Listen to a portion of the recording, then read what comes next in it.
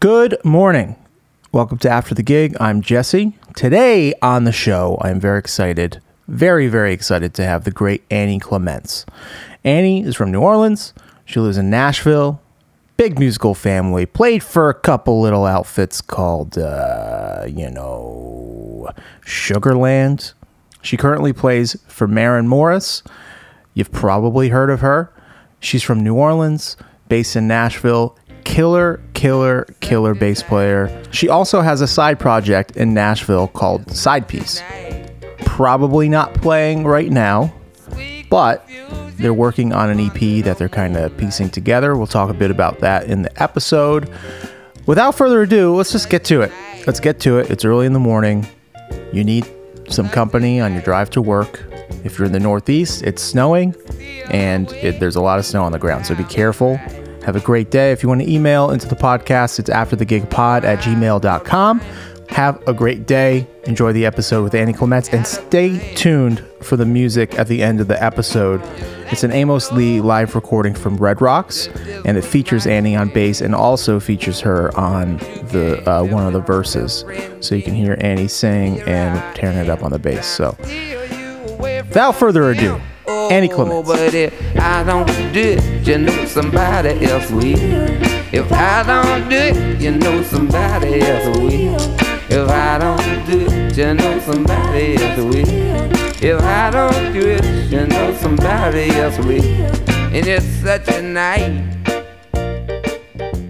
I listen to a lot of Tim Ferriss. That's my main thing. Oh, really? Yeah, he is like a productivity guy. He wrote the 4-Hour Work Week, and he's got a cool podcast that I listen to basically every night to help me fall asleep. Yeah. That or Sleep With Me, which is a great podcast for falling asleep. It's a really good one. It's this guy who he talks in this really low voice, and he tells these really boring stories that don't really make any sense. So your brain's just enough engaged to sort of not think about the weird shit happening in your life, and then you just fall asleep. And then you just Sleep it's like with me. an ASMR, and then It is. It's got some of that stuff going on and too. then he does It's really fun. Oh yeah, stuff like that. Yeah. Yeah. No, but I mean, we were. It was crazy this last year when we had our kid, and we actually tried to induce a few days early just because I mean, it was, it's our first kid. Yeah. And usually the first one doesn't come early or on time. It's usually a little bit late. So, we were really nervous that the lockdowns were going to prevent even me from being in the room. And I went through the same, all of this.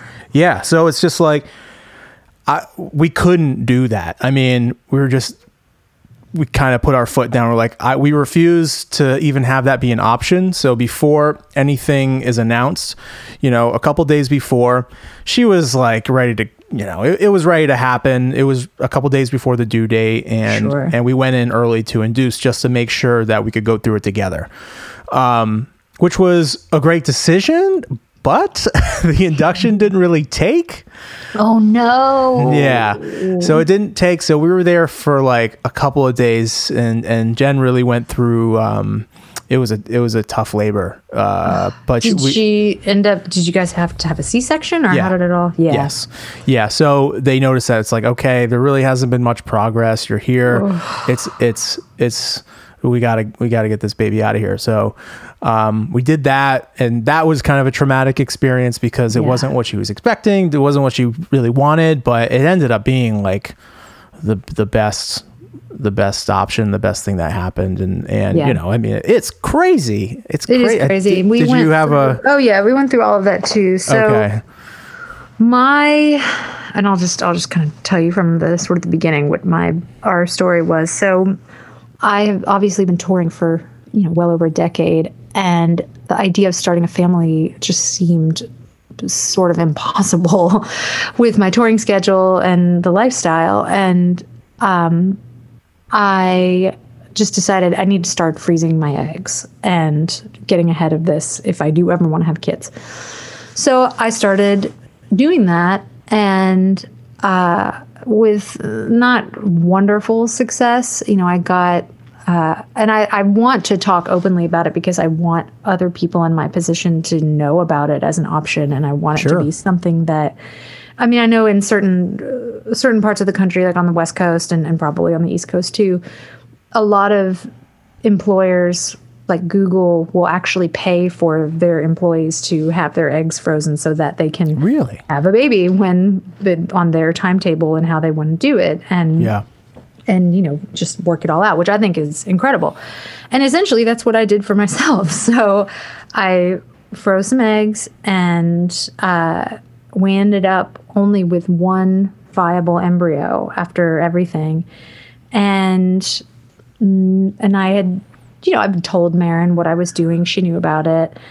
And then when she got pregnant in August of 2019, she told us very early in her pregnancy, which was really, kind of her to trust us with that information. And obviously when you're touring with people, it's hard to keep that type of thing a secret. Yeah. And I ended up, oh my God, I finally had to tell the guys on my bus because I had such horrible morning sickness that I finally had to tell them, like, look, I know I'm throwing up. It's not contagious. I don't have something that you're gonna get. I don't think any of you could have a baby, but yeah. So so she told us, and I just said, "What do you think about me also having a baby?" And she was like, "Well, you don't have to ask me permission." I'm like, well, I don't. You're my boss. I think my whole position secure of my employment is that I'm always available whenever you call me. Right. Need me. And she was just incredible. She was so incredible with everything, and laid out a whole maternity package for me. Lined up to have an all-female bus for the 2020 tour, which of course was canceled. Right. But had made arrangements to have a bus with a back lounge bedroom for me and baby. Just incredible, just unbelievable. I had already lined up a sub for the first 10 weeks after Nora's due date, which was June. We also induced. It was June 11th. The real due date I think was the 18th, but they wanted to induce a week early because that's typically what they do with IVF pregnancies.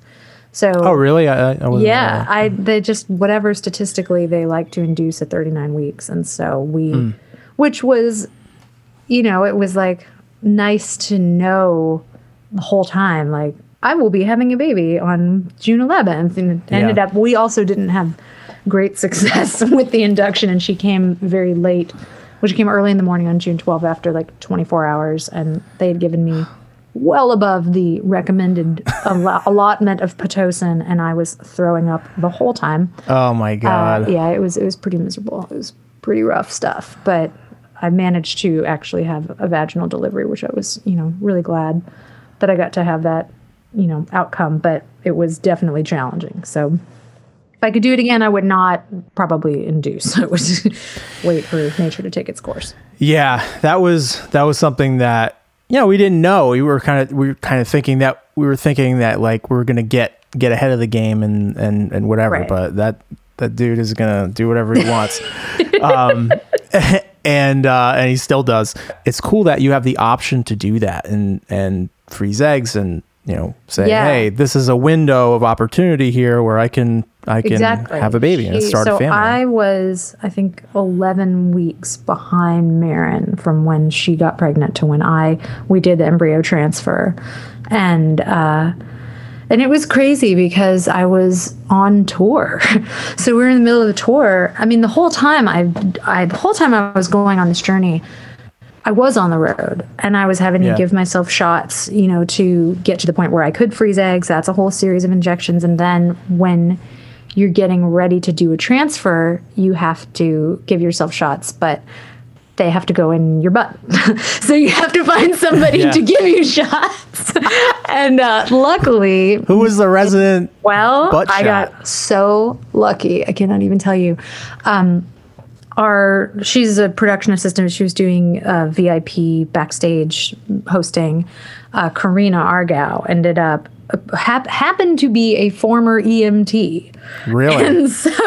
And a woman who I love. So she and I, we'd call it shots in the back lounge. So we'd be in the back lounge at the end of every show, giving me my shot. Just doing shots. Doing shots. Not recommended when the bus is in motion. But I have done shots in every bathroom of every arena and large venue across America. It's just crazy. That's so crazy. But we managed to do it. We managed to get it done, and then I managed to. We had one shot at an embryo transfer, and leading up to it, I had been going to acupuncture, which they also, there's research that says that that's helpful in preparing your body for pregnancy, and so I'd been going to my regular acupuncturist, and then I had to do a transfer, and then the next day leave for tour, having no idea. You have to wait a couple weeks and see if the pregnancy took.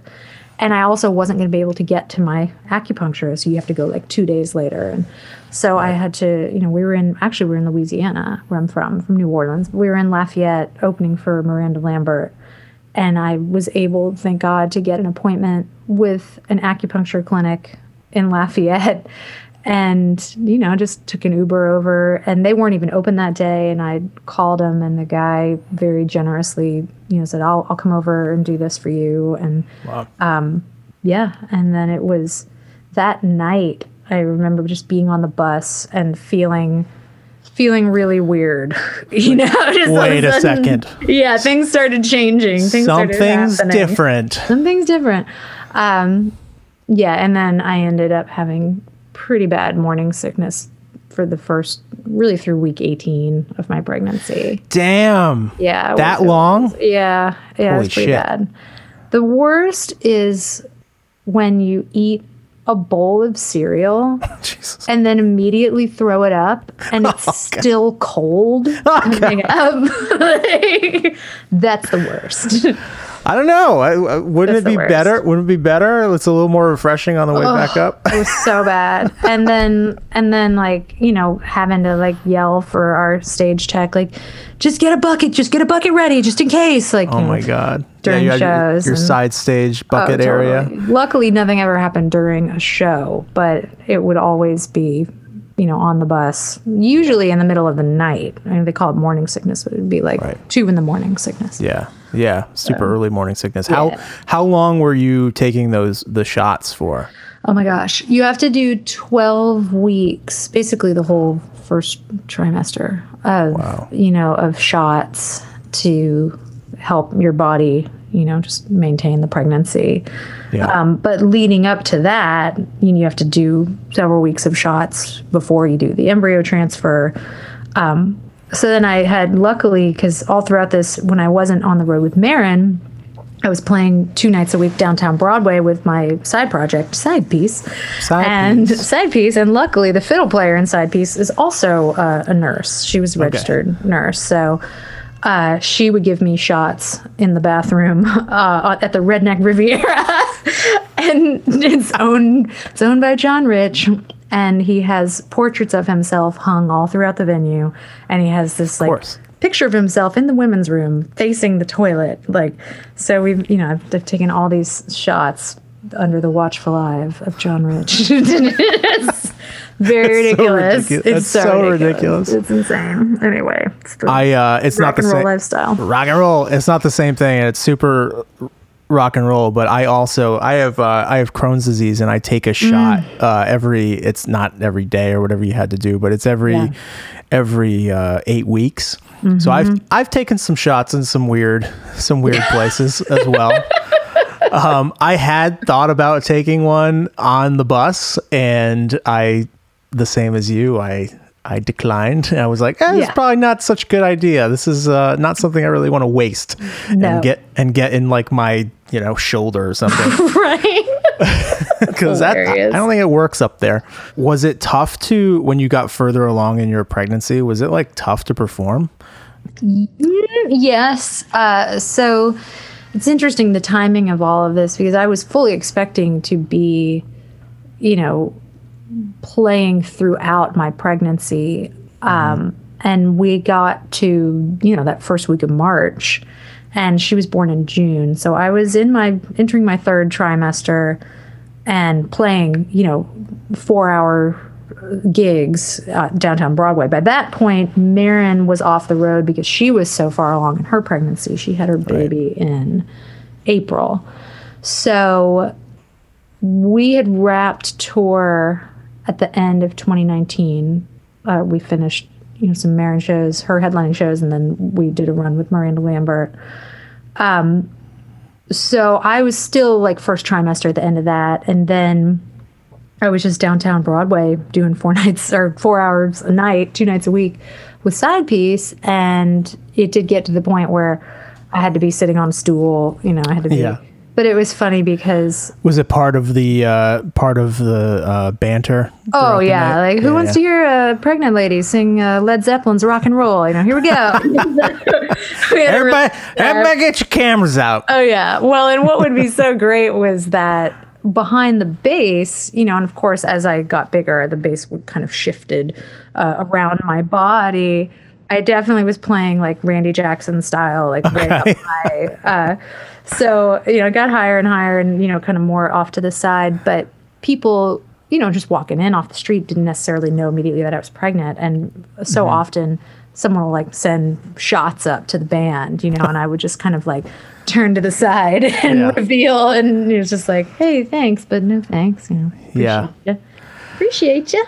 Appreciate you. I didn't drink all of from September 2019 till, was it Christmas? I think it was in solidarity with Jen. Not because Thad didn't not drink completely. The whole time I was pregnant, which I really appreciated. That's really awesome. Yeah. I didn't quite do it for that reason, but it just kind of worked out that way. It just ended up being another reason. But it is when you're on the road and you just kind of get every night. It's like you just keep saying yes to the next one, and then gotta come home and dry out. Yeah, and then I was like, I want to not do that, and for that whole year, and then isn't it amazing how differently you feel when you're not drinking every night? You feel great. I mean, it's like anything. You think after a while, you think you need it to perform. And I was like, I've never needed to drink or anything to perform. I love to play. I like to do this. I know how to do this. So, but it becomes a ritual and it becomes part of it, and it becomes a habit. And it also has to do a lot with the people that are around you. Sure.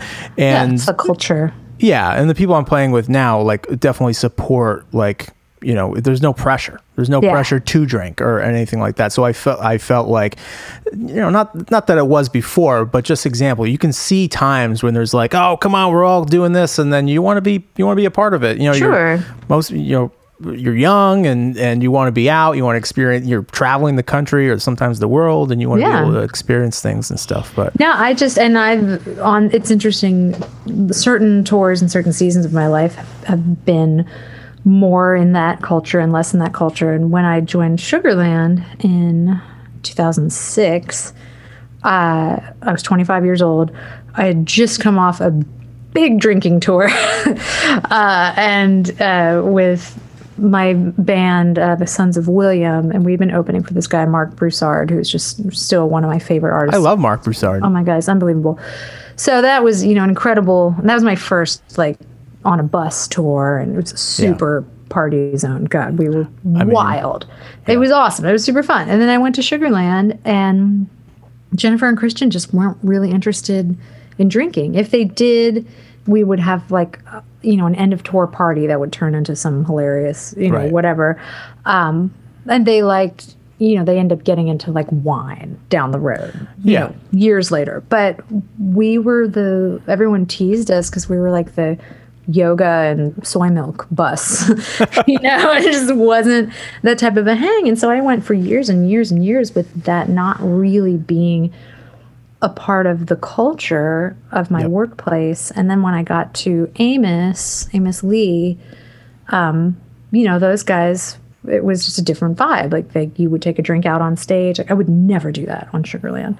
Yep. And I didn't drink on Amos. And so I kind of took that over to that first, year of Amos. And I was kind of, I think viewed as a stick in the mud in a lot of ways. You think so? Yeah. And I love those guys and they're my family, but they no one was like annoyed necessarily, but on the last, and you won't get wasted with us. exactly, and it won't get totally messed up.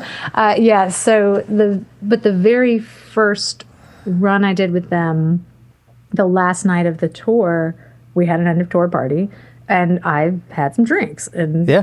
everyone was like, "Where has this person been?" Like, this person's got to stay locked down The until professional went home, exactly. and he's here now. Yeah, exactly. So it just kind of depends. But on Marin, it's she likes to have their big thing is tequila. So she loves like tequila. good tequila, and she makes really great margaritas, which her nickname on the road is Marvin. So we call them Marvaritas. Most people call her Marv on our tour. So Where'd that come from? it's kind of a thing where she has a unique name, Marin, and Yeah. Maren, and it's kind of like any person with a unique name. You see athletes talk about it a lot, like, no one could pronounce my name until I was famous or whatever. Oh, okay. So Yeah. you get called all these different, is it Marin, Marvin? Is it Marvin? So that's where Marvin Maris. where Marvin, yes, we do call her Marvin Maris in various iterations. But yes, Marv is the nickname, and Marvaritas are the beverage. And so, but not like to excess. It's kind of like a one and done situation. Yeah, but you're gonna enjoy a nice margarita. and a then nice margarita. that's But it. all this to say, when I would go through my, IVF stuff, where I'd be having to give myself injections for however many weeks, 12 weeks, to get ready for another egg freezing cycle, I wouldn't be drinking. Yeah. And you don't know until you stop, even if you're just having one drink a night, like, oh my God, I feel incredible.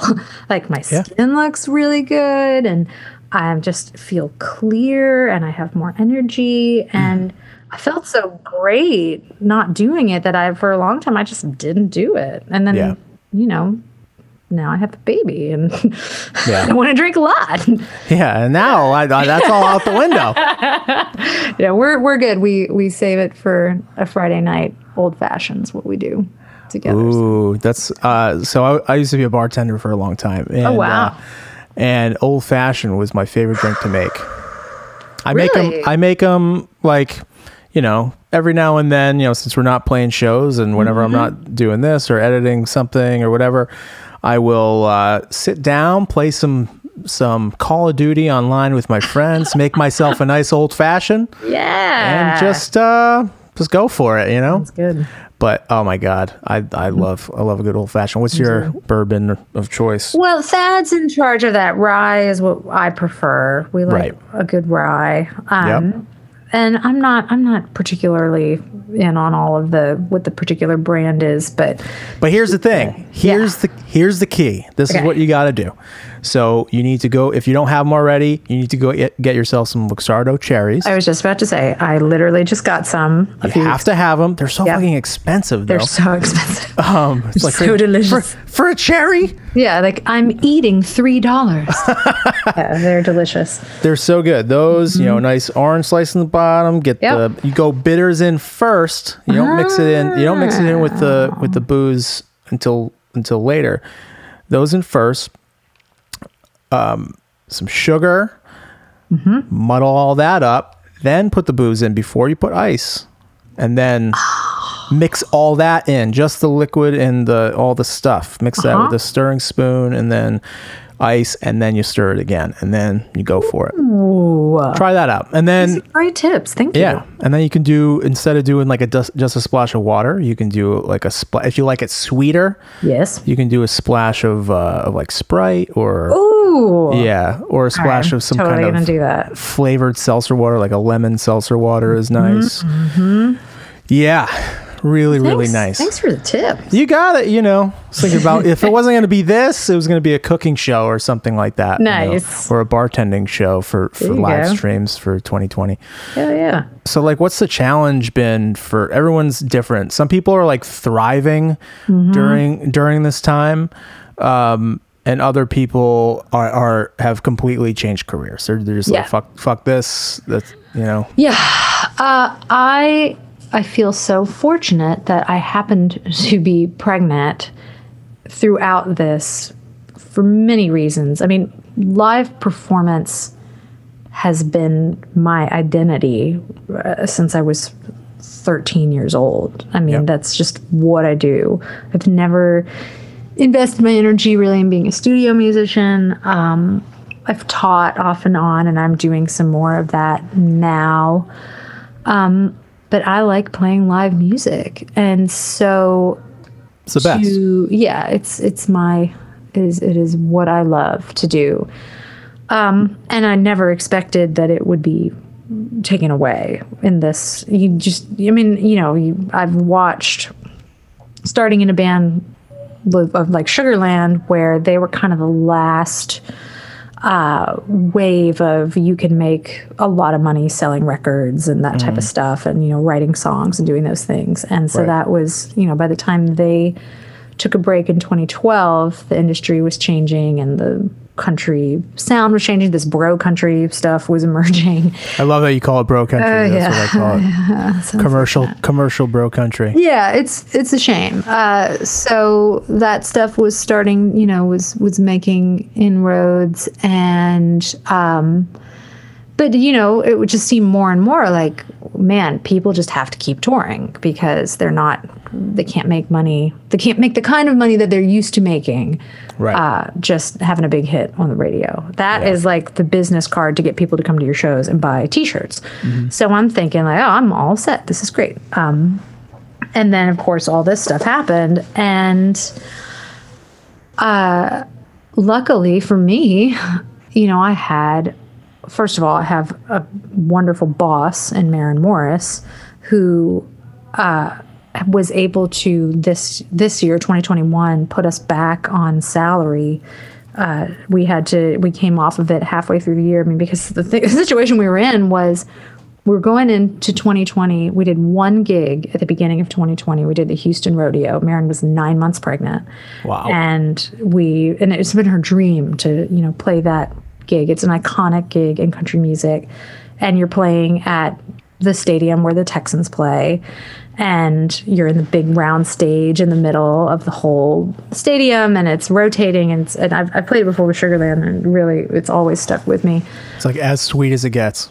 Yeah, huge deal. And so, there was 50,000 people there. It's the biggest crowd she's ever played for as a headlining artist. So we went to the rodeo, and we were the last gig at the rodeo. We were the last band, and then they shut it down because of COVID. So they closed down the rodeo. And so here we are now in a year where it's only March. We've done one gig. So it's not like she had a bunch of money in the kitty from touring and stuff. She was pregnant. We were about to come off the road. And so she kept us on as long as she could.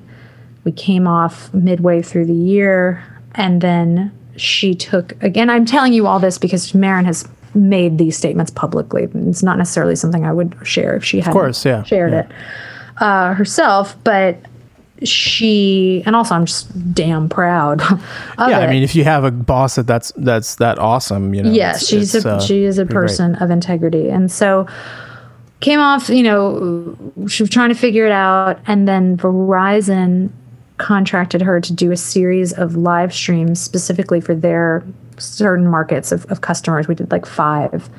And she used that money to set aside a fund and put us back on salary, which is like unbelievable. She didn't take a cut. She didn't take anything for herself. She just did those shows as a new mom, in the middle of a fucking pandemic, pardon my French. Worked her ass off. I mean, it was a lot of work to get those together, and we did 2 a night. So she's singing like a 75-minute set twice a night. It's not like we've been on the road doing it and you're in a rhythm. Right. It was a big deal for her. It was a lot of work, and then you have to think of like the hair and the makeup and the wardrobe, and there's a lot of things as a woman that I think go underappreciated as far as just what you have to go through to put on a show. Because especially, someone like Marvin is Marvin Maris. Marvin Morrison. So she's so, she's a big person. She's a big artist. She's a big famous artist. She's a tiny person, big artist.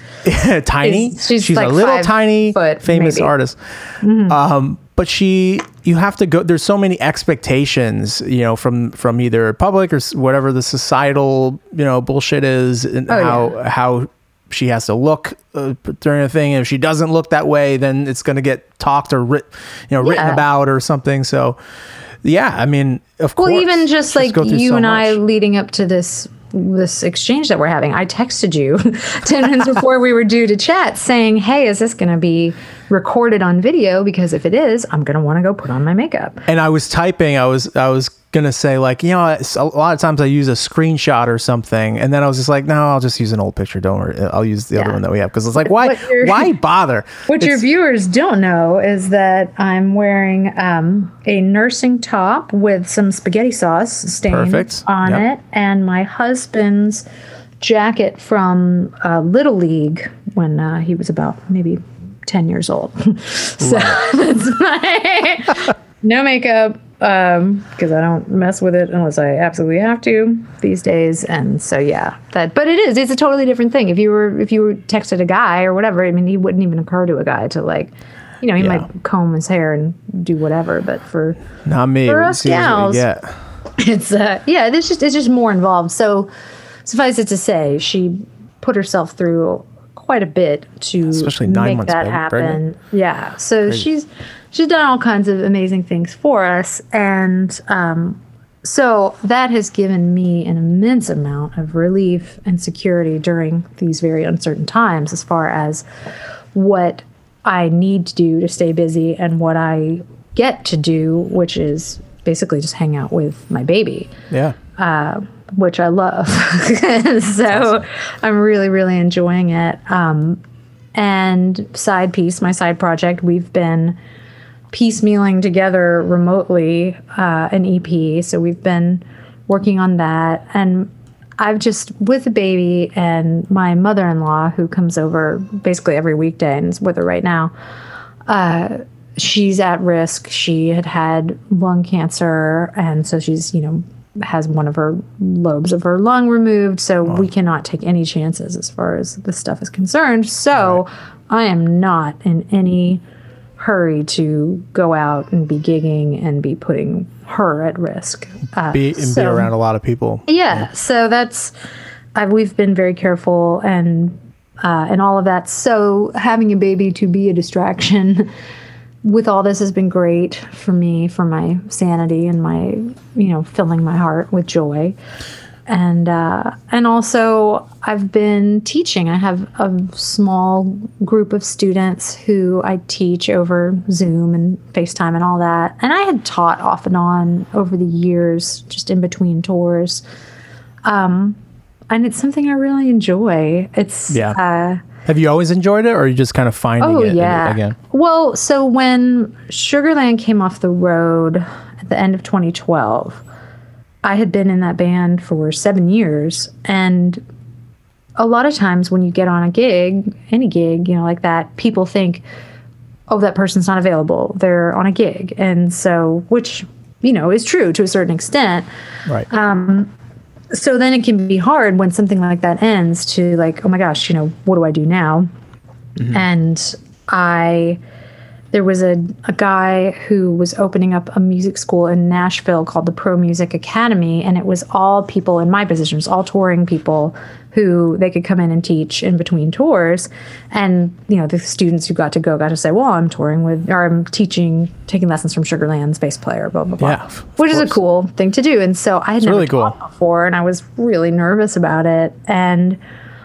But it, was just like, I got to do something. And so I started doing it, and I found I really enjoyed it. And so most of my students are folks who are just, fans of different bands I've played with and who have reached out to me individually. I've never really marketed that aspect of what I'm doing. And it's kind of just been on a case by case basis. Right, And right. so now it's really nice. I have just a small handful of people, and we I love seeing the light bulb go off.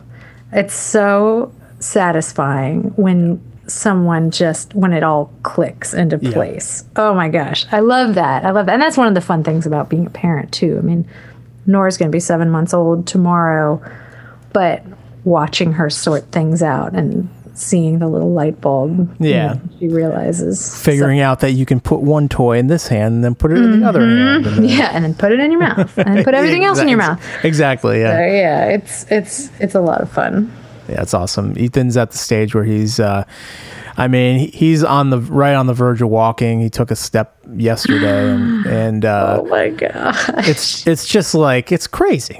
That is crazy. He's only 9 months. That's crazy. Yeah, it's very. He's pretty advanced as far as like size and motor skills and stuff. He can like pick things up with his fingers, and it's really strange. Man. I don't know where he got it from. Not from me. It is wild. Yeah. Thad and I have been watching the show Yellowstone, and there's a scene where, and it's all about like ranch life and a lot of intrigue and murder and lots of other stuff. Ooh. It's fun, but Netflix? I think it is Netflix actually. I'm not sure. Yeah, but there's a scene where this cow is giving birth, and the calf it's breech, and there's all this drama. They got to get it out, and they get it out safely, and the calf just jumps up and runs off. Oh yeah. And it's like, what if human kids could just like pop out and just, all right, do. I mean, I know there's like a hilarious Saturday Night Live with Will Ferrell doing that, which is so great. But I love the idea of like a tiny sized baby just getting up and running off. So when I think of like a 9-month-old being able to just walk around and do stuff, it's like, are you kidding me right now? Yeah, it's crazy. It's completely bananas. Have you guys been doing the whole like song and dance where Maren, and the booking agents have been like booking shows and then canceling, and then Maren blah, blah, is a blah, badass, blah, blah. And she made an announcement. I guess it was back in December. It was still December,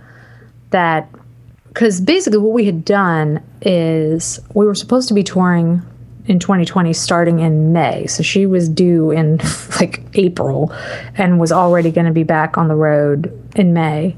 I think it was April. Maybe it was more. I can't remember. Anyway, so we were supposed to be doing festivals. I was going to be going back on the road in August with her. And essentially it was so early in the pandemic and everything, and she didn't have to cancel any dates necessarily. Like, we weren't in the middle of a tour when all this stuff happened, but the upcoming dates, in the immediate future, they basically just copied and pasted them for 2021.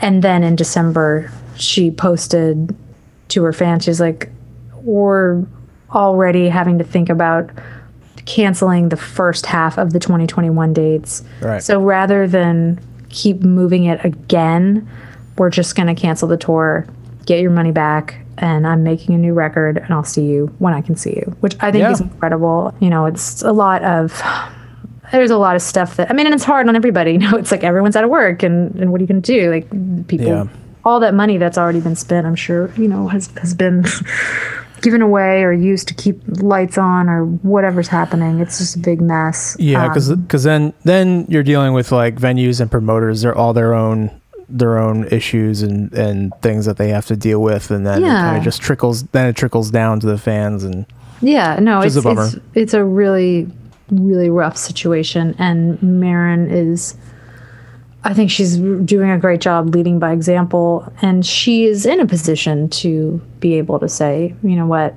we'll see you when we see you. And she's using her position, I think, really wisely and with a lot of integrity. So at this point, we don't have a tour scheduled for this year, a formal tour, but I imagine that there will be some one-offs, as we get later into the year and things become, safe, if they figure out how we can maybe do some outdoor stuff, or, she's been able to keep doing a lot of late night shows where we go and tape something remotely and they air it on the show. And so that's cool. I like that they're doing more of that. And it's not just, you know, Jimmy Kimmel isn't just sitting at home anymore. He's actually in the studio and it looks good. It looks like more normal. Like they're trying to get out of the, you know, the cute. It's cute because we're home, you know, and we're doing it from home. It's like, no, it's not cute anymore. No, it's depressing. Year. It's depressing. So let's get back in the studio and figure out how we can do this. Yeah. Well, and I will say the things that we have done,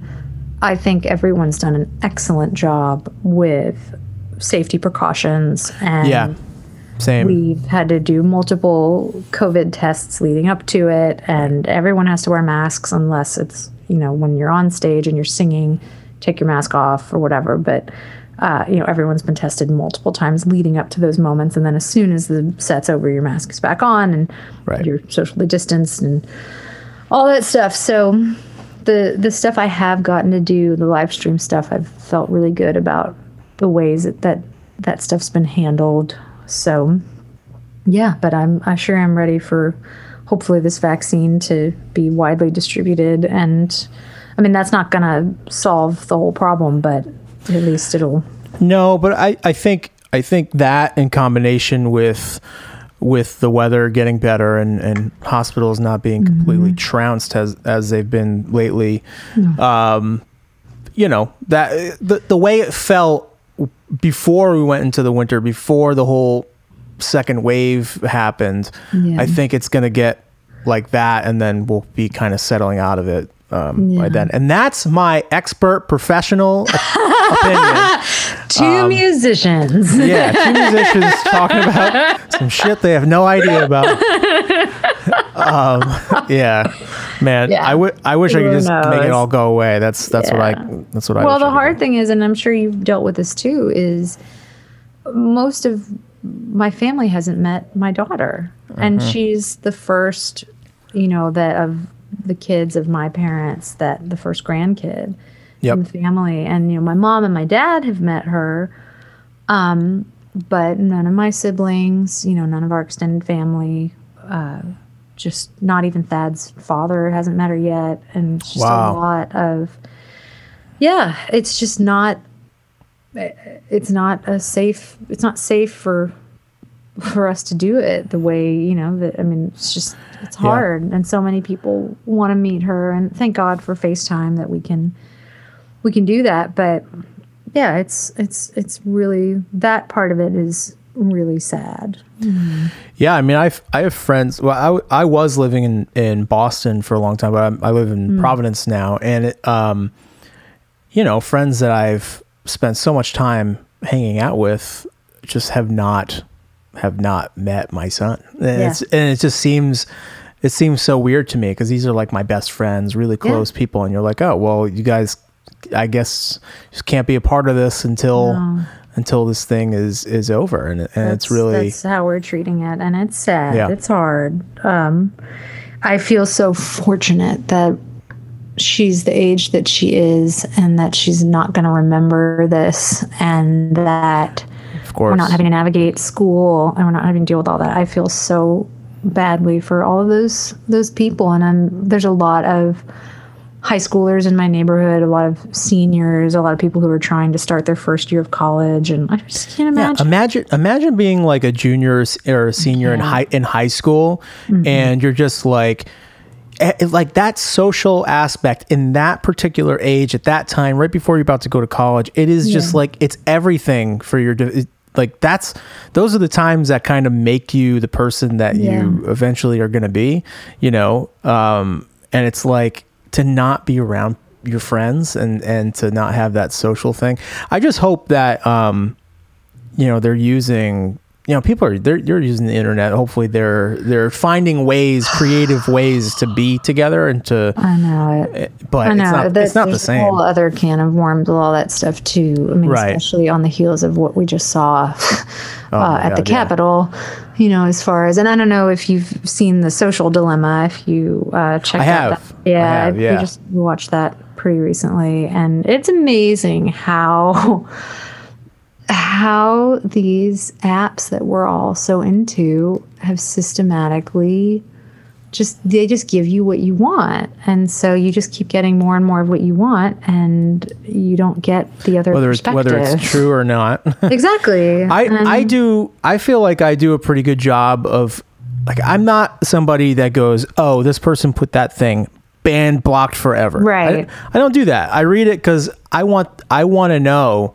Yeah. I want my finger on the pulse of what people are saying and what people are talking about. Like, I want to know. We flip back and forth between all the news stations, and it is emotionally challenging for me to listen to the other side, because I just want to scream, and it's like, it's just not true. And I know they feel the same way about the shit that I'm listening to, and so it's just like, it's really hard, Right. I try to think like, hey, these people think that what they're doing is right for whatever reason. We think what we're doing is right for whatever reason, and no one is like listening to each other. But now in the last, I don't know, I'll think of a random set of years, 4 years that let me see, that just misinformation and disinformation gets used to weaponize things, which gets used to sell things, whatever. Exactly. Whatever they're doing. But then people they see it so much, and they confuse it for truth. Right. And then they latch onto these things. And when someone else has another idea, then the lie becomes the truth. Let's break into the Capitol. It's crazy, and it's terrifying, and I don't know. It's hard for me to find a way to not get totally worked up about it, and I also just feel helpless, and I'm not sure what to do other than to try to keep educating myself on everything that's out there. I just started listening to this podcast called Rabbit Hole, and I'm only one episode in, so I can't necessarily vouch for it, but it explains how people got sucked down this rabbit hole of these conspiracy theories and the origins of all of it. And it's really interesting because it talks about how, the early days of YouTube, and it plays music all throughout it. And you're like, oh my God, I remember that, and it plays a song. You're like, oh, I totally remember what that moment in time felt like, because they're playing the, was I guess it's somebody that I used to know, with that whole thing. So it's like, oh God, that was such a moment, and I can tell you how I dressed at that moment. I can tell you what was going on. And then they played what does the fox say? It's like, oh yeah, I remember. Oh my God, hearing that at Chick-fil-A. I know exactly where I was, but it was so innocuous at first. Chocolate rain, all these funny, Charlie bit my finger, all these little videos they play, and oh yeah, I remember when that was what YouTube was. It was just funny videos.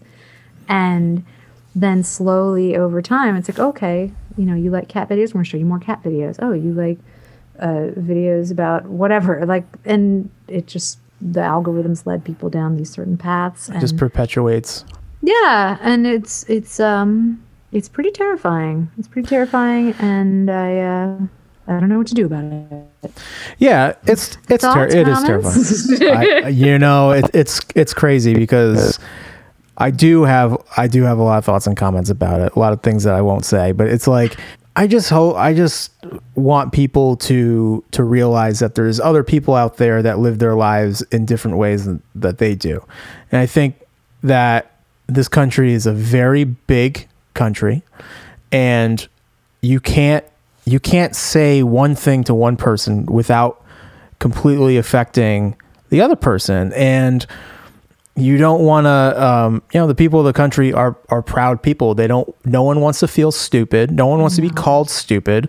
But the fact of the matter is, it's like, we're dealing in a time when not everyone is in the same reality. Not everyone is looking at the same information, and we're fighting over it.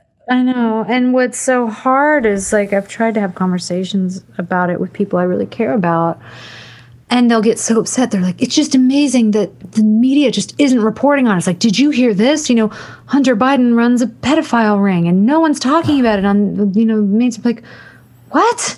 No, I didn't hear that. And also, has it occurred to you that because they're not talking about it, that it's maybe not true? It's been debunked? Because they're not allowed to say things that aren't true? But then, of course, I'm saying all this, and I'm sure somebody's listening to this, just like, you idiot, you have no idea.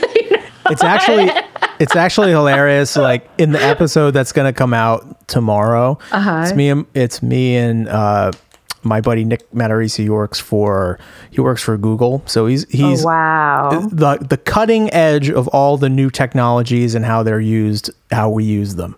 And it's like he's one of the architects of it, and we talk about that exact story, the debunked story about Hunter Biden's laptop and all this stuff. And I never knew the full story because I didn't care. I was like, it's like, whatever this is. Well, and then it's like, here's the thing, folks. I live in Nashville, Tennessee, for those of you who are listening.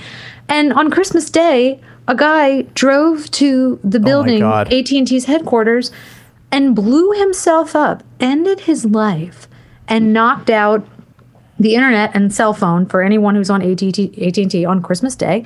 And because he believed these conspiracy theories that 5G, causes cancer or is spreading COVID or whatever it is. And so, it's all well and good for people to, it's fun to believe in these conspiracy theories. It's exciting. It titillates the spot in you. It's like, oh, this is what could be happening. Exactly. But it's like shit I did when I was like 10 years old. Like I used to spy on my neighbors and make case files of, oh, they left the house at such and such time. It's got to mean that they're blah, blah, blah. Like, no, it doesn't mean anything. I'm just having a good time, like being a busybody and being dumb and making shit up in my mind that isn't true. And it's fine when it's a game. This person believed it and went and killed himself over it. Yeah. So it's like, what is the end game here with everybody? Like, I just don't. That's what I don't understand. It's like, what do you want to happen? What does the world look like that is a good thing? Do you not want internet and TV? Do you not want your cell phone to work? Do you not want all this cool shit? Right. I mean, like, okay, like, do you want to die for this? And I don't. I haven't been able to wrap my head around what the end game is for a lot of these people, and and so much of this, all of this, like so-called fraud, none of which has been able to be proven true. I'm going to share a very personal story right now, but it just reminds me of when I was in high school, and I'm a buxom woman, and people would look at me and just assume that I was a promiscuous person because of the way my body was formed. I went to a very small school. It was a religious school, and I was definitely an oddball in all manners of, I did not fit in at that spot. And, I didn't really fit in anywhere until I went to college. But I got this reputation as, I don't even want to use the word, but, as a so-called slut. But nobody could, like, I also didn't have a boyfriend or anybody who I was dating because I wasn't cool. So it was like, I'm a slut, but nobody can tell, like, there isn't anyone that can personally say, like, oh yeah, me and Annie, we're getting together. Because there wasn't any of that. But once something like that catches on, it's like you became the chosen one. Yeah, it's just fun to think it. It's just fun to imagine it. And people look at me walking around in school, and I've got big boobs. And so, yeah, it's like, okay, cool. Yeah, she probably sleeps around. I don't know anyone who slept with her, but it's fun to talk about. So let's just go ahead and perpetuate that. And then it becomes just a thing. Well, that sucks. It wasn't fine, but it was, it wasn't like, there wasn't anything that anyone could do about it, or that there weren't any like ramifications. It was just like, right. It's just like, it's this other thing I have to deal with. A stupid perception that just wasn't true. Yeah.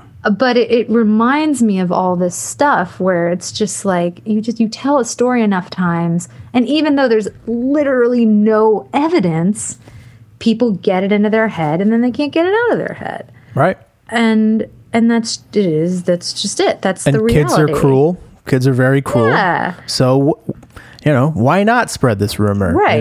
Even it's like even if you're the nicest kid or whatever, and they hear something, it's like that moment where you want to have something to impress somebody. It's like, oh, did you hear about? And it that sucks. what It's you brutal. just said, that is the crux of all of this stuff. And I know this is like a music podcast, and I'm not sure if we're This is but after the gig. It's but after it's the gig. After the gig. Okay, perfect. Well, so basically that's just it. Everybody who buys into these things wants to feel like they're the only person who knows the truth. Like they get it. And I want to say to these people, Or they want to feel validated. They Right. want to feel important. It's like you really think that you would know this top secret information, Right. but like the government doesn't know it, or whoever's in charge doesn't know it, but you know it Right. from reading some shit on Facebook? Like, come on now. And look, there's a lot of shit out there that we don't know about, and that makes all of this world go around in probably ways that are good and very, very bad. Oh yeah, of course there's shady But shit going on. I don't pretend to. I mean, it's just like what. I mean, when you get people going into Pizza Huts thinking there's a basement in there where they're going to Oh, Pizzagate, yeah. Oh my God. It's Crazy. To me, it feels like all this stuff, it feels like there's some teenagers who are just like, let's see how far we can push this.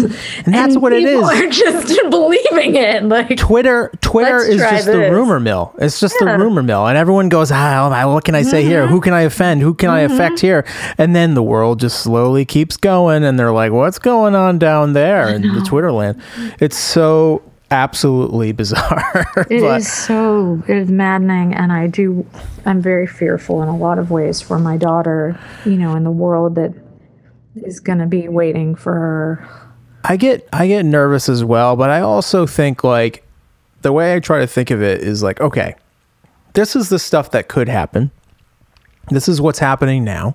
All right, what's the worst case scenario here? All right, what can I do today that will help us be better prepared for that world tomorrow? And hopefully it's not that worst case scenario. Hopefully this is something that that gets sorted out in some kind of peaceful way.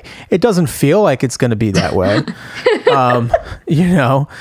Every time now when they show a Trump rally on TV and I hear a song in the background, I know like, ooh, that artist does not want that song being played. Someone's going to get in trouble. And there is no one, so few people who create art who will loan it to him to use to purport his ends. And it's just like you would think that people might take note of that there's no art or music or a family pet or anything that he has that is a semblance of love and beauty and creation. It's pretty remarkable. Anyway, these are the types of conversations that I would be having in the back of a tour bus if I had just played a show and we were same after a gig. It's like we'd be sitting around I'd be drinking an old fashioned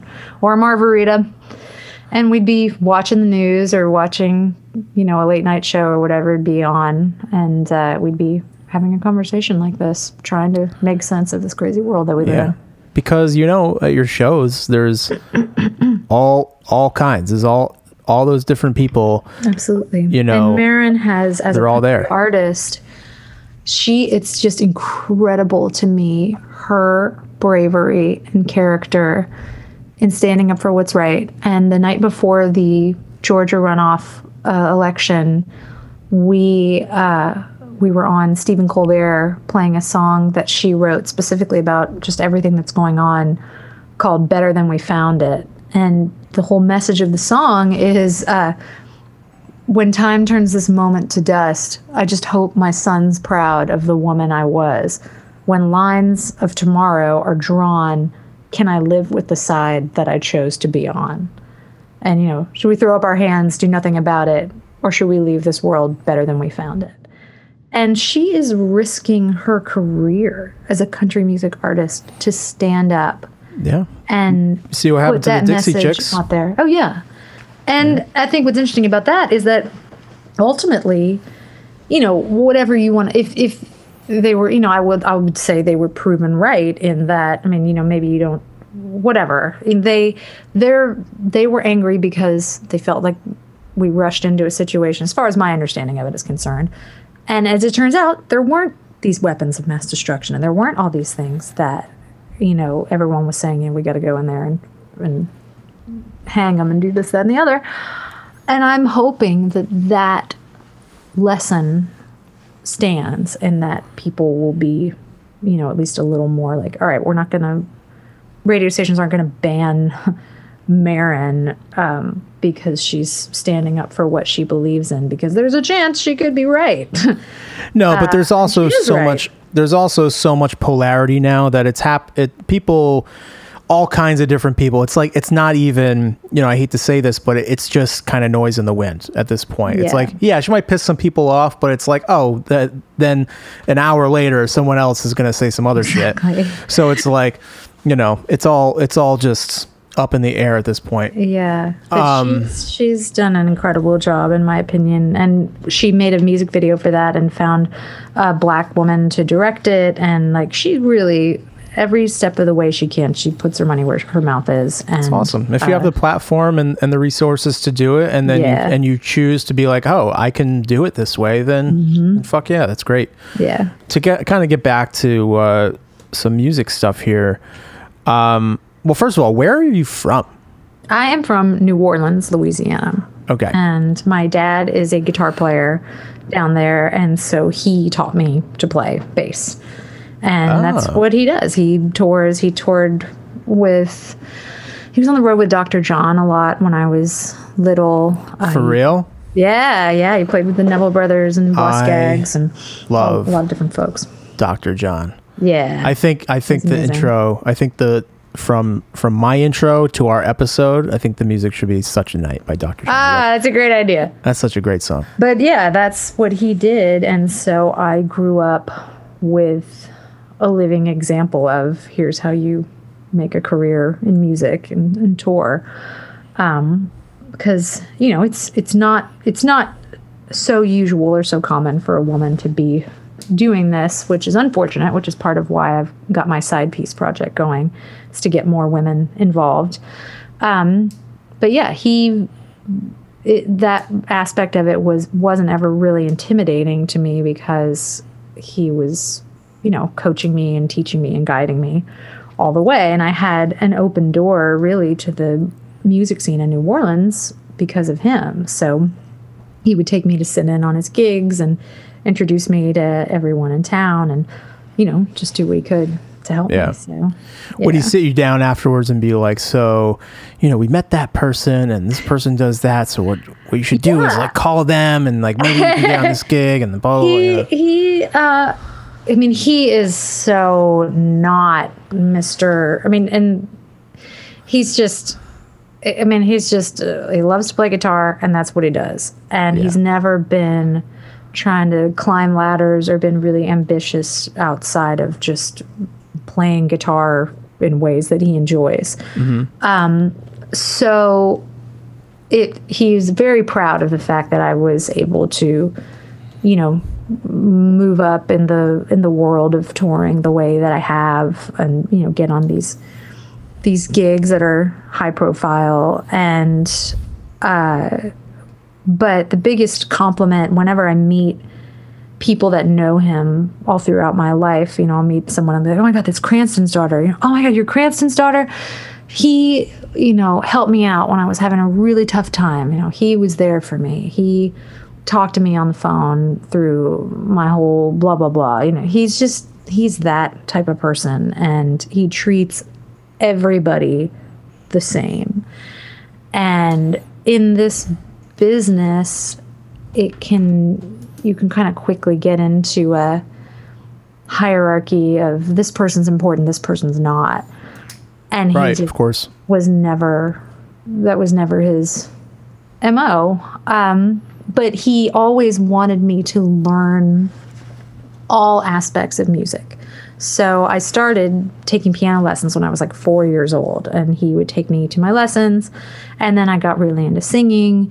And then when I was 13, he got me a bass for my 13th birthday, thinking that I would probably maybe eventually want to play guitar, but he thought I should start on bass and learn it from the ground up.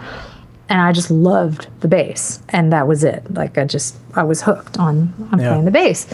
And also he needed a bass player for his own band, so he was like, this will work. He made one from scratch. He made a bass player himself. Two birds. Exactly. So, and then when I was, I think 14, 15, he hooked me up with a studio, Annunciation Studios in New Orleans, with an internship with the person who ran that studio. And so I got to, work on miking up drum sets and doing various things and just trying to have an understanding of all aspects of it. And so he was just always exposing me to sort of the different avenues of the industry. I mean, he was always taking me out on gigs, and so I'd just be backstage hanging out with everybody. I would be sitting on the side of the stage and just kind of doing whatever, just sort of getting an overview of how it all worked. Right. And but also just getting an education in how to treat folks. And now now nothing's happening because it's COVID, but he plays several nights a week down on Bourbon Street at a Cajun club down there, the Bayou Club. And actually the artist that he's playing with, this guy, Cam Dupuy, and Cam's dad, they made a record and it's nominated for a Grammy. Wow. So yeah, I'm really excited. I'm so proud of Dad. And my brother Tyler played keys on it. And so so I have brothers. He has two sons who are twins, Austin and Tyler, and they both play too. So we all grew up playing, and Dad just was there to foster that. It's pretty awesome. Cool. Yeah, it's really special. Oh my God. Yeah, it's not always the case. So yeah. it's a pretty special thing. I hear that a lot from folks. A lot of meet people who have parents who are famous musicians or whatever, and so often they're just like, man, my dad didn't do any of this with me. Like he didn't teach me to play, and he didn't do anything. My dad was such a great teacher for me, and that's a big part of the reason why I think I enjoy teaching other students, is that I had such a great invested teacher in my father. Yeah. That it's been easy for me to translate that. And not enough you just said that he taught you a lot about how to treat other people, and that's not normally like a huge point in a lot of musicians or people in general, that hey, the way that you treat someone else is gonna go a long way. Yeah. And really, you feel good. It should be the most important thing that you're teaching people in an industry where part of the job description is, hey, we're going to get in like basically a toothpaste tube on wheels and all live together and hang out in our pajamas and have these types of conversations, very personal, conversations about life and the world, and also make music together. If you can't get along with people or treat people fairly, it's just not sustainable to It's not gonna work for you. An environment like that. So as important as it is to, hone your craft as a musician, it's equally important, if not more so, to have the social wherewithal to survive in those situations. And that's definitely the aspect of it that is so interesting to me. It's just this crazy, wacky lifestyle that we've managed to carve out for ourselves, crazy. And how it works. So I'm going to get on a bus and I'm going to go play for Sometimes No One. You're going to do what? Exactly. And I'm going to do it forever. Yeah, and it's the greatest. It is the greatest. Most fun you'll ever have. It's like crack. I've never had crack, but it is. Imagine it is like crack. That. If I ever had crack, boy, I'll bet it would be like that. It'd be just like that. It'd be just like playing "Who Says You Can't Go Home" with Sugarland at the freaking Rupp Arena. It would be fucking awesome, man. When that song kicks in, it starts with this big triumphant G chord, and it's just enough time for me to like get in a good windmill. She's like, oh, God,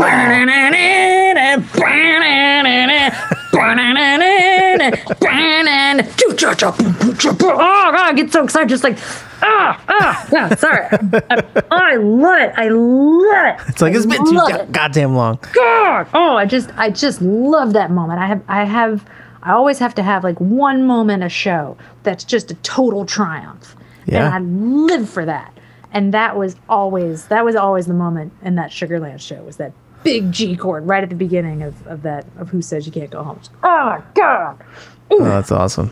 At the end of Maron's shows, we usually end with My Church, and that's my big triumphant moment. What a great song. Oh man, it's a great fucking song. And boy, what an example. For anyone who's been listening to this for the past hour and a half, like, please stop talking about Donald Trump and tell me like how to become a successful musician. Oh no, they're not listening anymore. They're long gone. Here's your moment. People are always like, how do you break in? How do you do it? And oh yeah, this conversation. So many people, it's just like, you just got to have that song.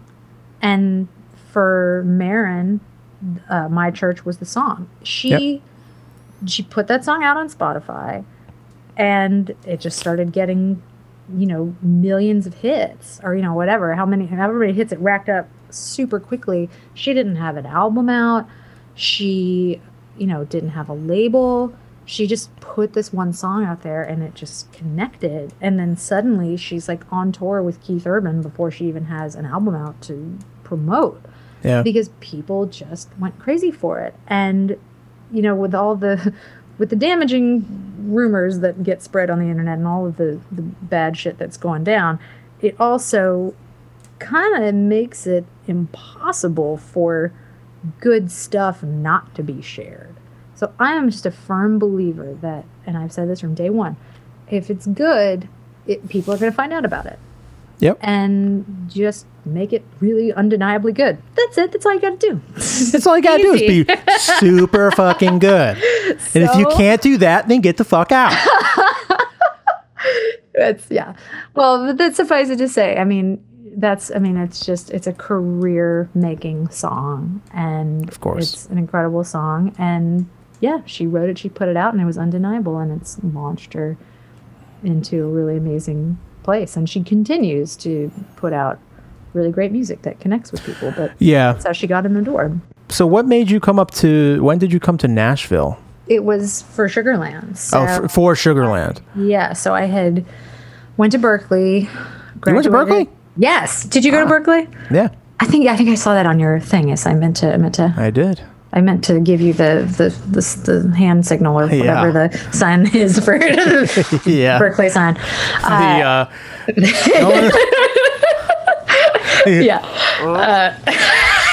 No, Berkeley was great for me, and like I said earlier, the first place I ever really fit in with my peers was in college, and that was at Berkeley for me. So what's so funny about that is I don't feel that way about Berkeley at all. Yeah.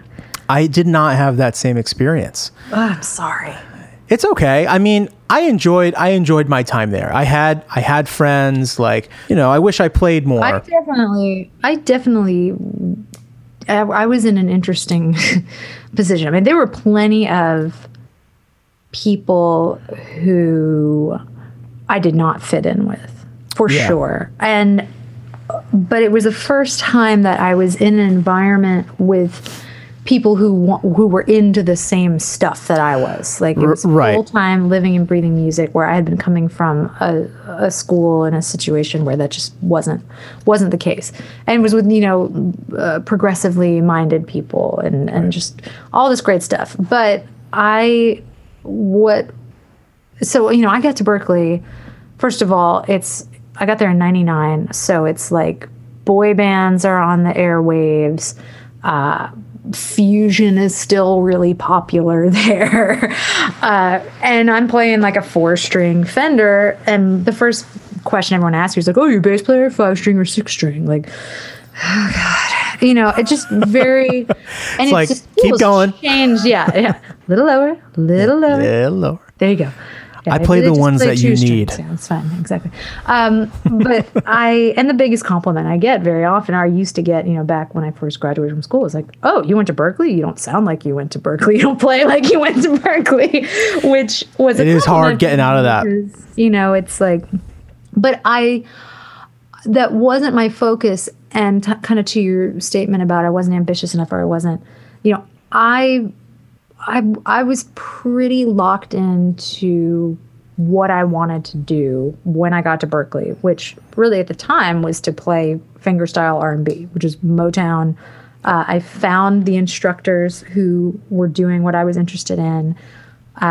Who were you guys? Anthony Vitti. He was my main man, and he was Really, awesome. really great. Really God. great. So great. Such a wonderful person too. And I ended up like babysitting for his daughter, and like really That's just sweet. becoming a part of the family. And Yeah. so I had some great teachers. Wayne Noss was my ear training and harmony teacher when I went to the 5-week program, and so he had me create the vocal arrangements for the Tower of Power ensemble. So he was starting that ensemble, and he came to me in one of his ear training, or one of my harmony classes I was in with him. And he was like, hey, you were so great in my ear training at the 5-week. I'm starting this Tower of Power ensemble. Do you want to sing in it? And I was like, well, I'm actually a bass player. And he said to me, this is so bad, but he was like, yeah, but all girls sing, right?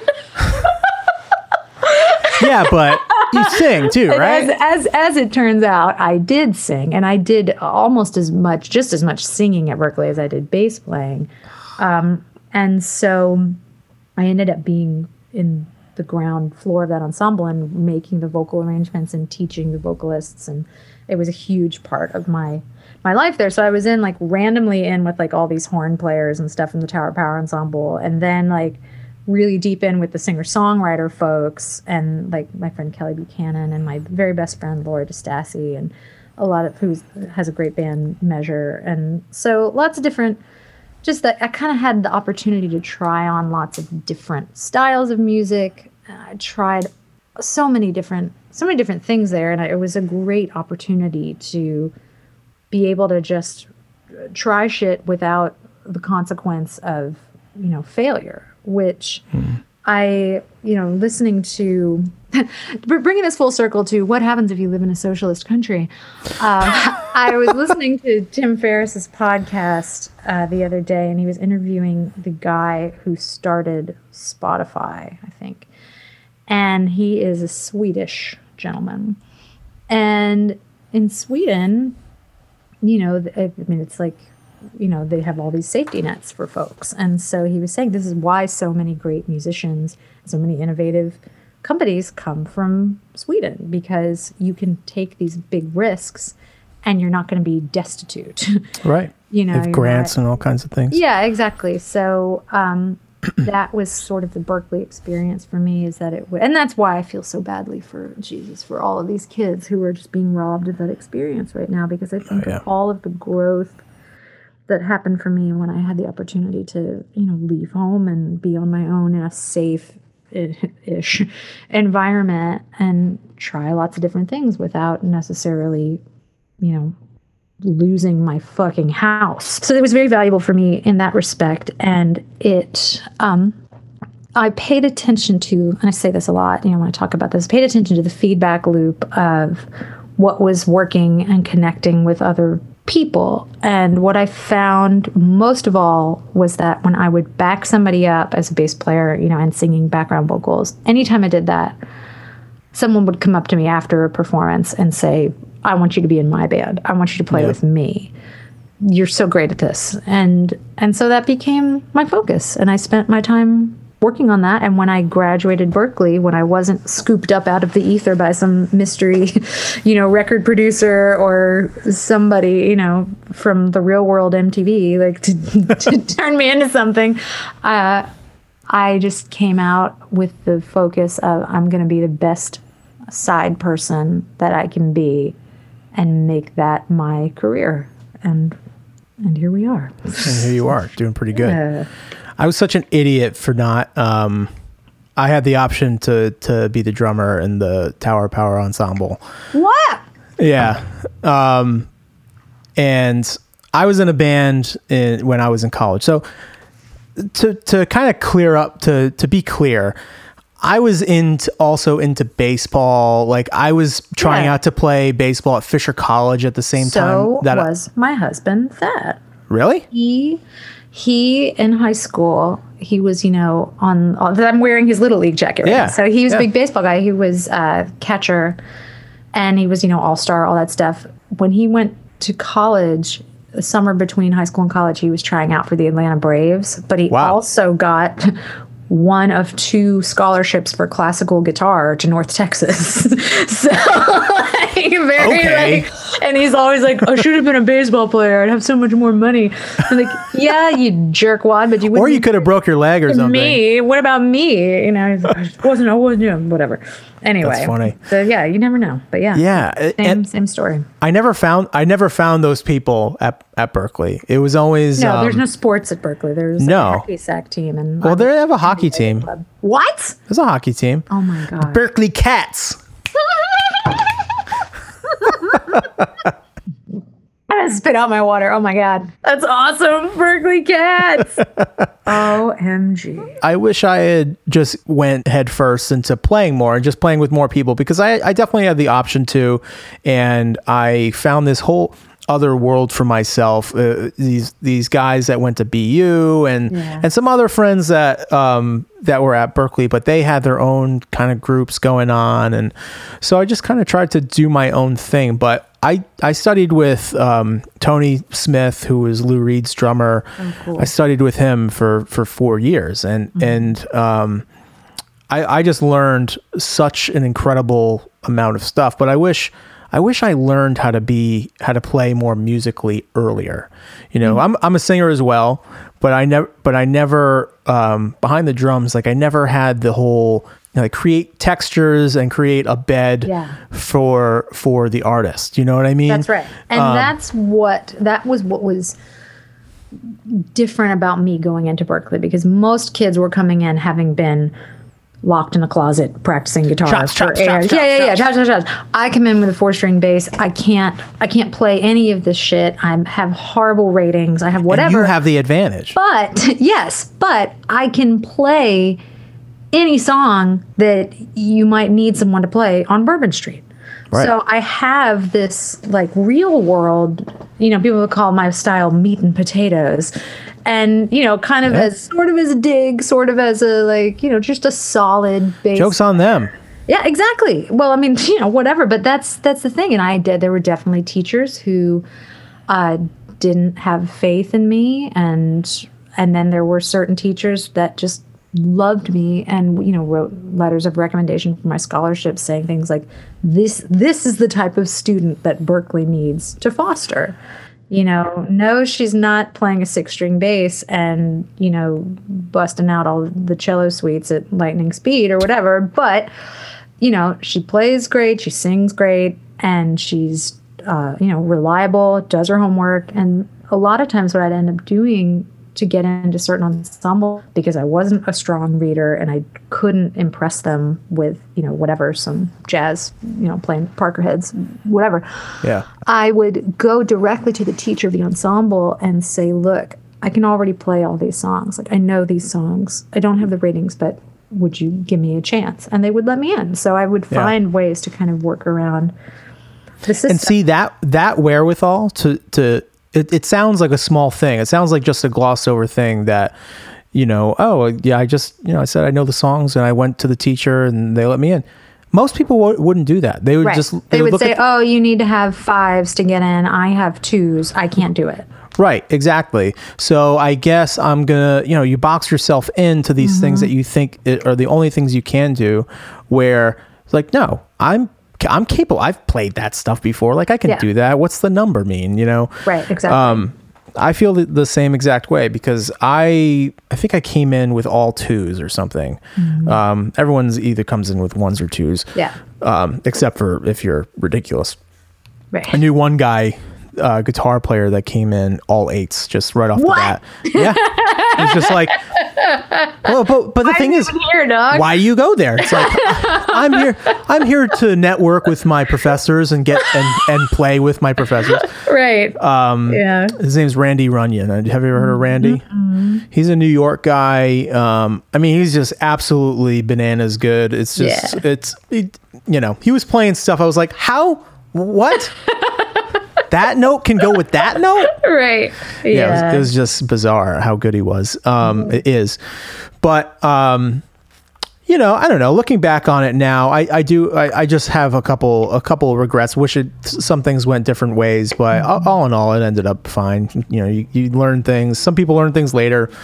I use it as time. And they tell you that at Berkeley, and they tell you, like, keep your books and keep all your paperwork because you can learn from this for years and years and years. Oh yeah, I got all my stuff. That is so true. That is so true. I mean, I go back to reference things if I'm writing and I'm like, something feels a little stagnant here. Like what's another thing I can pop in here that I'm maybe not thinking of, and I go in and I see like, oh, use a flat 2 or something. Right. Lucrian. Yeah, let's do that. And then it unlocks some part of the brain. Yeah, totally. So what's going on with you said you're piecemealing together an album with Side Piece. All right. What's going on with that, and who's in the band? Okay, so Side Piece is a collection of female sidemen, basically. So it's me and Megan Mullins, who has toured with everybody under the sun. She's toured with like from the Jonas Brothers and Shakira to, Alabama and Big and Rich, wow. All kinds of different folks. She's an incredibly gifted fiddle player and singer. And so she and I are, kind of the founding members and also Megan Jane on drums. So Megan Jane's amazing. Another Berkeley person. She and I were actually at Berkeley together, but we weren't in the same circles. So we didn't always, we didn't really know each other very well back then. And actually, she was playing guitar at Berkeley at that point, but she's amazing. And she tours with lots of different folks. She plays with, just a lot of Nashville folks. And then Nicole Lee on guitar. And Nicole Lee is actually a really great bass player by trade, and so she would sub for me if I'd have to sub out a gig.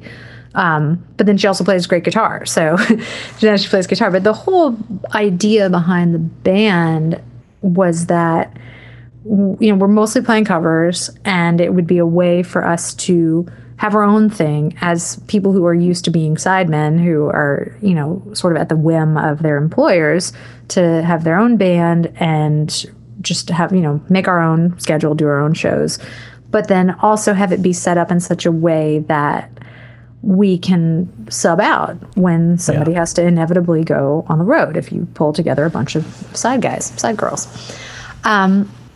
So we started playing downtown Broadway, and it just very quickly became a really cool hang and a place where all women who wanted to just get up on stage could come and play. Because so often as a woman, if you want to sit in on a gig, you got to walk up to a bunch of dudes, and just be like, hey, I play. Can I play in your sandbox? And so we set it up in such a way that it's so much more approachable, and it's so much fun. And awesome. Those are really the moments when the crowd gets super excited, when somebody from the crowd is like, fuck it, I'm going up there, I'm going in. And it's such a triumph, even if it's like, really not bad, if it's not great, that they put themselves out there and they took a chance. It just means so much to people. And so you have badasses up there that are, can carry you along. Yeah, exactly. And we totally know how to, just give the layups, get folks through it. And yeah, it's so great. Set them up for the win. Yeah. And it's awesome. It's been really, really rewarding. And during all this COVID stuff, they've just been my sisters, just a rock for me to have stuff to look forward to. And we make these these videos where we each will start with the drums, and we'll do like a scratch guitar and send it around with drum tracks and build it and videotape ourselves and put it all together. I mean, everyone's doing it now, but we did it. We did it first. We did it. We did it first. We put one of those out right at the beginning of all this, and got a lot of like, how did you do that? Are you all together? Like, no. I wish we could all, be in a room together doing this, or figuring it out, or doing it all at the same time. But there's not really great technology that I'm aware of that lets you remotely play together without latency issues. So I wish somebody would fix that. Yeah, you really can't. You really can't do it. Yeah, so we've found ways to do it, but it keeps us engaged and keeps things going. And so we do have some original songs. They're definitely more on the kind of like tongue-in-cheek side of the spectrum. And so we've finally started recording them. My husband has been producing it, and he's really managed to do some cool stuff during all of this. So he used to run a studio in Nashville called Sorted Noise, and they're still going, but he sold his interest in the company at the end of 2012 with their focus is making music for film and TV. And so he's gotten back into that and what's happening, because he was still touring with Sugarland. So we are both, touring musicians. And so he's just back in the producer seat, and he's working on our EP. So we send stuff, everyone sends stuff in remotely, and he puts it all together. And, with all this stuff, I mean, I don't really know. There's not like a grand plan of we're going to go on the road or we're going to do whatever. It's just kind of like, we love playing music. We love hanging out. We're going to put out some stuff. Yeah. Whoever has an idea, we'll put something out. And cool. And no pressure. Yeah. And we've, it's just fun. We've gotten to play the intermissions at a lot of the hockey games here in town. So that sounds we've like been so doing much that. fun. It is so fun. It really was a blast. We had a great time doing that. So hopefully when all this stuff starts getting up and running again, we'll jump back into some of that stuff. And it's just a great project to do cool, fun opportunities for people that just want to have a good time enjoying music and hanging out with your crazy girlfriends. Awesome. Yeah, it's great. I mean, it sounds like fun to me. It is. It's a good time. It's a good time. Awesome. Do you have anything else that you think we might have missed? Or? I think we should impeach Donald Trump. Is that allowed? I think it's happening. It's probably between when we started and now. It's probably happened. It's probably already happened. Yeah. No. Well. Thanks for doing it. I really appreciate it. Like, this is awesome. Thank you so much. Well, thanks for having me. This is super fun to chat with you. Thank you so much for checking out the episode with Annie. I hope you enjoyed it.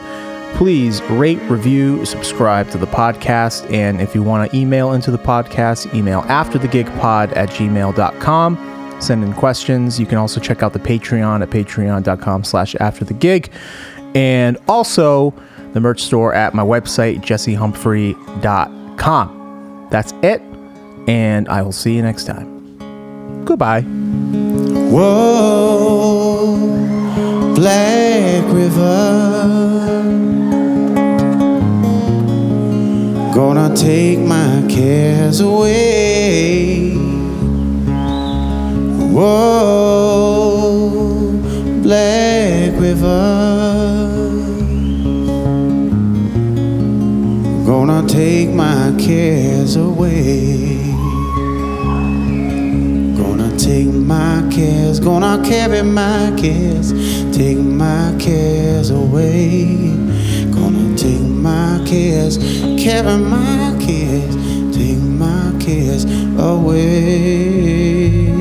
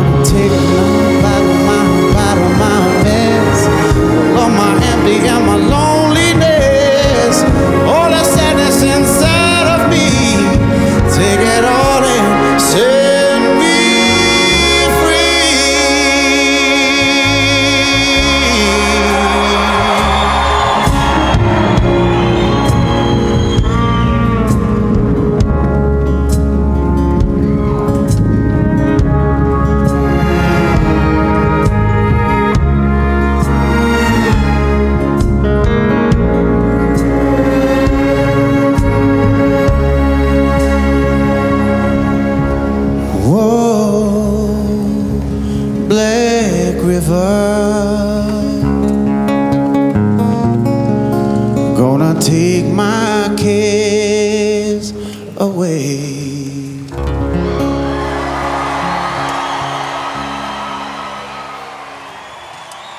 Thank you. We have one more song for y'all.